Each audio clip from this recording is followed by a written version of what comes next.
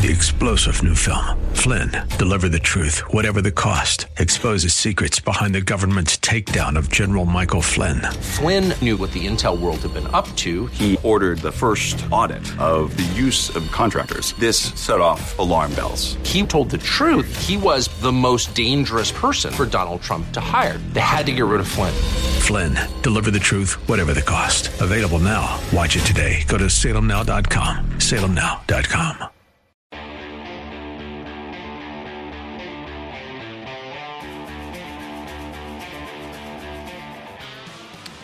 Well, we got to update you on what's going on in the latest episode of Atlanta Law, Trials and Travails of Fani Willis and Nathan Wade. While we do this, we'll have to bother the king amid his slumber. We're caught in a trap. Is this the perfect anthem for what's going on in Atlanta? I can't walk out. Just Fani and Nathan were just so in love. I love you too much, baby. They put their whole careers on the line.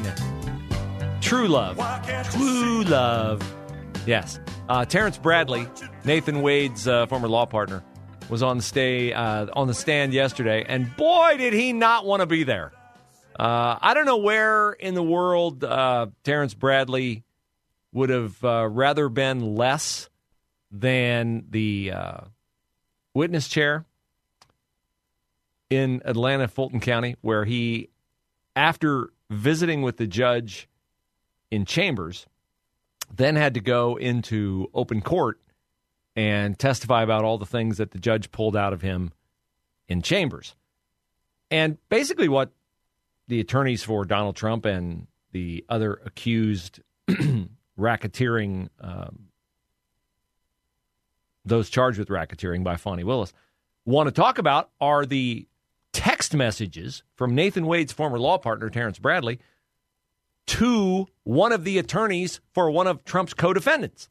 Because in those text messages, Terrence Bradley seemed to spill the beans that Fani Willis and Nathan Wade's affair started long before she hired him to chase down Donald Trump and coincidentally take her on an array of expensive vacations around the country. See, pursuing a billionaire former president with a bogus racketeering charge and looping in 18 other defendants on the case might sound complex to you, but actually it takes so little of your time as the Atlanta district attorney and as the special prosecutor hired for more than $500,000 by the Atlanta district attorney that you actually have all kinds of time to go on cruises and vacations and the like.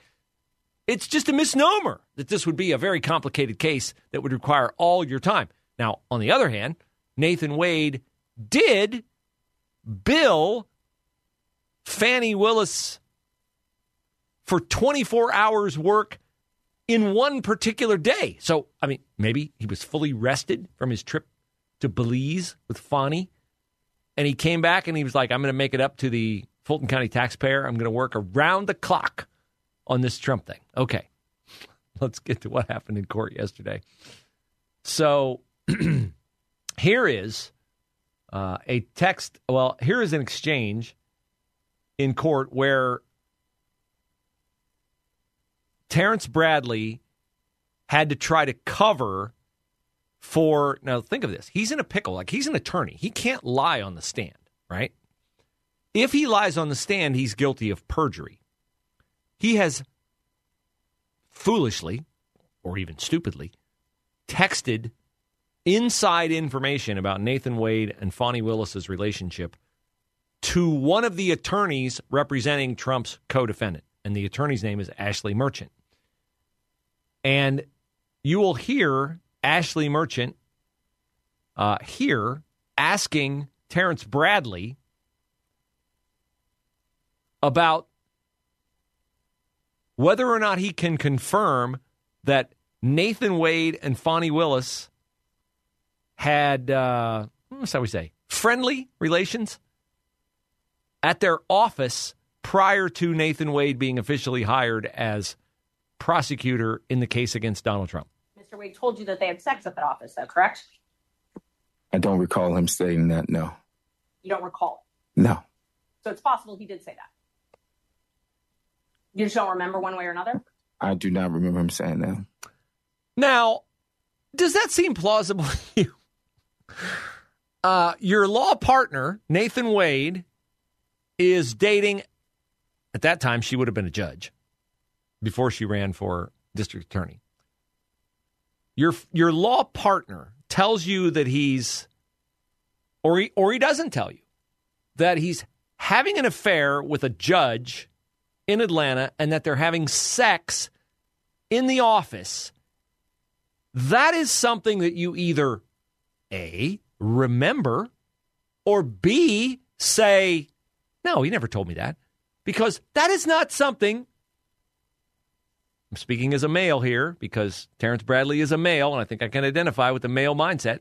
That is not something that you would not recall. You would be pretty doggone sure to recall that. And if somebody said, don't you recall? You'd say, no, that's crazy. He never said that to me. But he doesn't say, that's crazy. He never said that to me. He goes, I don't recall. Terrence Bradley, it's like he was doing an Anthony Fauci impression yesterday on the stand. He used, I don't recall, like multiple times here under questioning from Donald Trump's attorney, who wanted to know why Terrence Bradley told Ashley Merchant that the affair started before Wade was hired. And then when he's back in court and he has to say, explain the text messages, he didn't recall. After the word absolutely, you on your own said it started when she left the DA's office and was judge in South Fulton. They met at the municipal court CLE conference. That's what you said, correct? That is correct. So you on your own came up with the whole notion that it started when she left the DA's office and was judge in South Fulton. That's, according to you, that's speculation on your part, correct? Objection. Overruled. Answer the question, Mr. Bradley. Yes, that's speculation on my part, yes. Why would you speculate that that's when they started the relationship? What would cause you to put that down as speculation? I don't recall, but why I thought that it started at that time. Why would you speculate when she was asking you a direct question about when the relationship started? I have no answer for that. But if you didn't know, and you were asked specifically as this exhibit shows, maybe you can explain why you wouldn't say, I don't know. I don't know why I didn't say I don't know. Now, does that sound believable to you? It does not sound believable to me. But a lot of people on CNN are talking about how, they failed to pin Terrence Bradley down and he didn't give damaging testimony. Thankfully, there are still a few people, very few, who can look at this objectively, who do not share my political view on the world. One of them is the esteemed attorney Alan Dershowitz. Here is Alan Dershowitz, liberal Democrat, talking about, and by the way, esteemed lawyer, talking about what he sees in the Atlanta courtroom and what should happen compared to what he thinks will happen. What I want to happen is Fani Willis and Nathan Wade get disbarred, get thrown in jail for perjury, because that's what I think happened in the case. But I don't think it's going to happen. I think is going to happen is that there will be a recusal of just Nathan Wade. But that might not happen, too. The judge may say, look, I'm not making any findings of fact here. I'm just saying the evidence is not sufficiently compelling to warrant the extraordinary remedy of recusal. It was wrong for them to have any kind of relationship while he was working as special prosecutor, but the law doesn't do this and doesn't do that. I don't know what he's going to do, but it's somewhere between not doing anything and just probably disqualifying Wade. I will be pleasantly surprised if he goes further than that, which he should, but I don't know whether he will. Yeah, because this judge has got to deal with Fani Willis going forward. She's not going to lose her job as district attorney in Atlanta. She's got that job. Unless she gets disbarred, which would be, phenomenal, which would be justice. But Does this judge want to take that stand in Atlanta, Georgia? I mean, he's got to get reelected again. And if anything is clear from this, it's that Fani Willis is not going to be held accountable by voters for what she's done.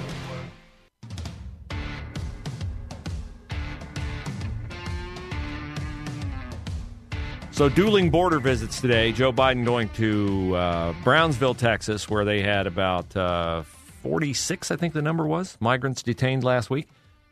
Donald Trump going to Eagle Pass. Eagle Pass had 2,000. Even 2,000 is a small number. San Diego sector is where it's hot right now.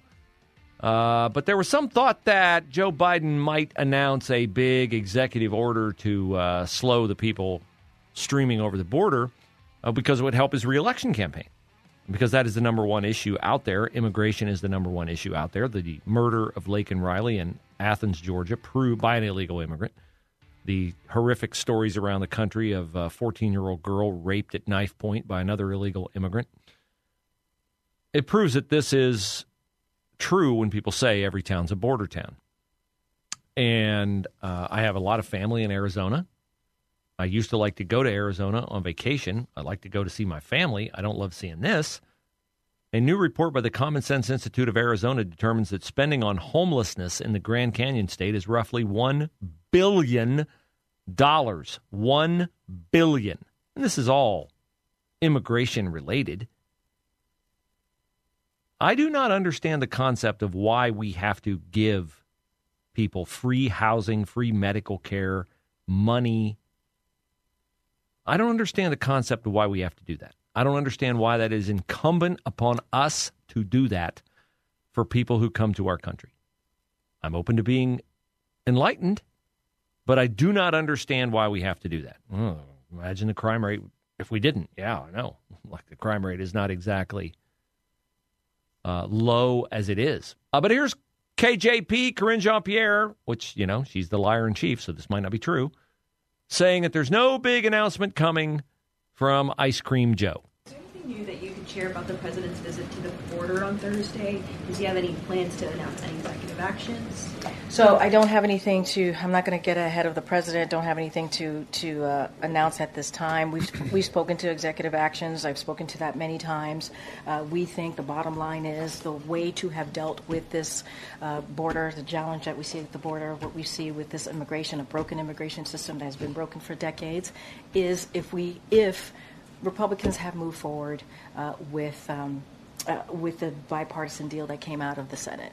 But instead of doing that, they listened to Donald Trump, the former president, and they made it about politics. They did not make it about an issue that majority of Americans care about.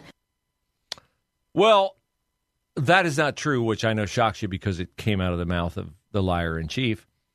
There has been waiting for action in the U.S. Senate for a long time, something called H.R. 2. It is a bill that passed the House of Representatives, and it would require the Department of Homeland Security to construct a wall across the U.S.-Mexico border. It would do a lot of other things that Donald Trump was doing until Joe Biden undid them with 94 executive orders. It would expand the types of crimes that would make individuals ineligible for asylum, such as a conviction for DUI, causing another person serious bodily injury or death. That would have gotten rid of the guy who murdered Laken Riley because he was previously charged with endangering a minor.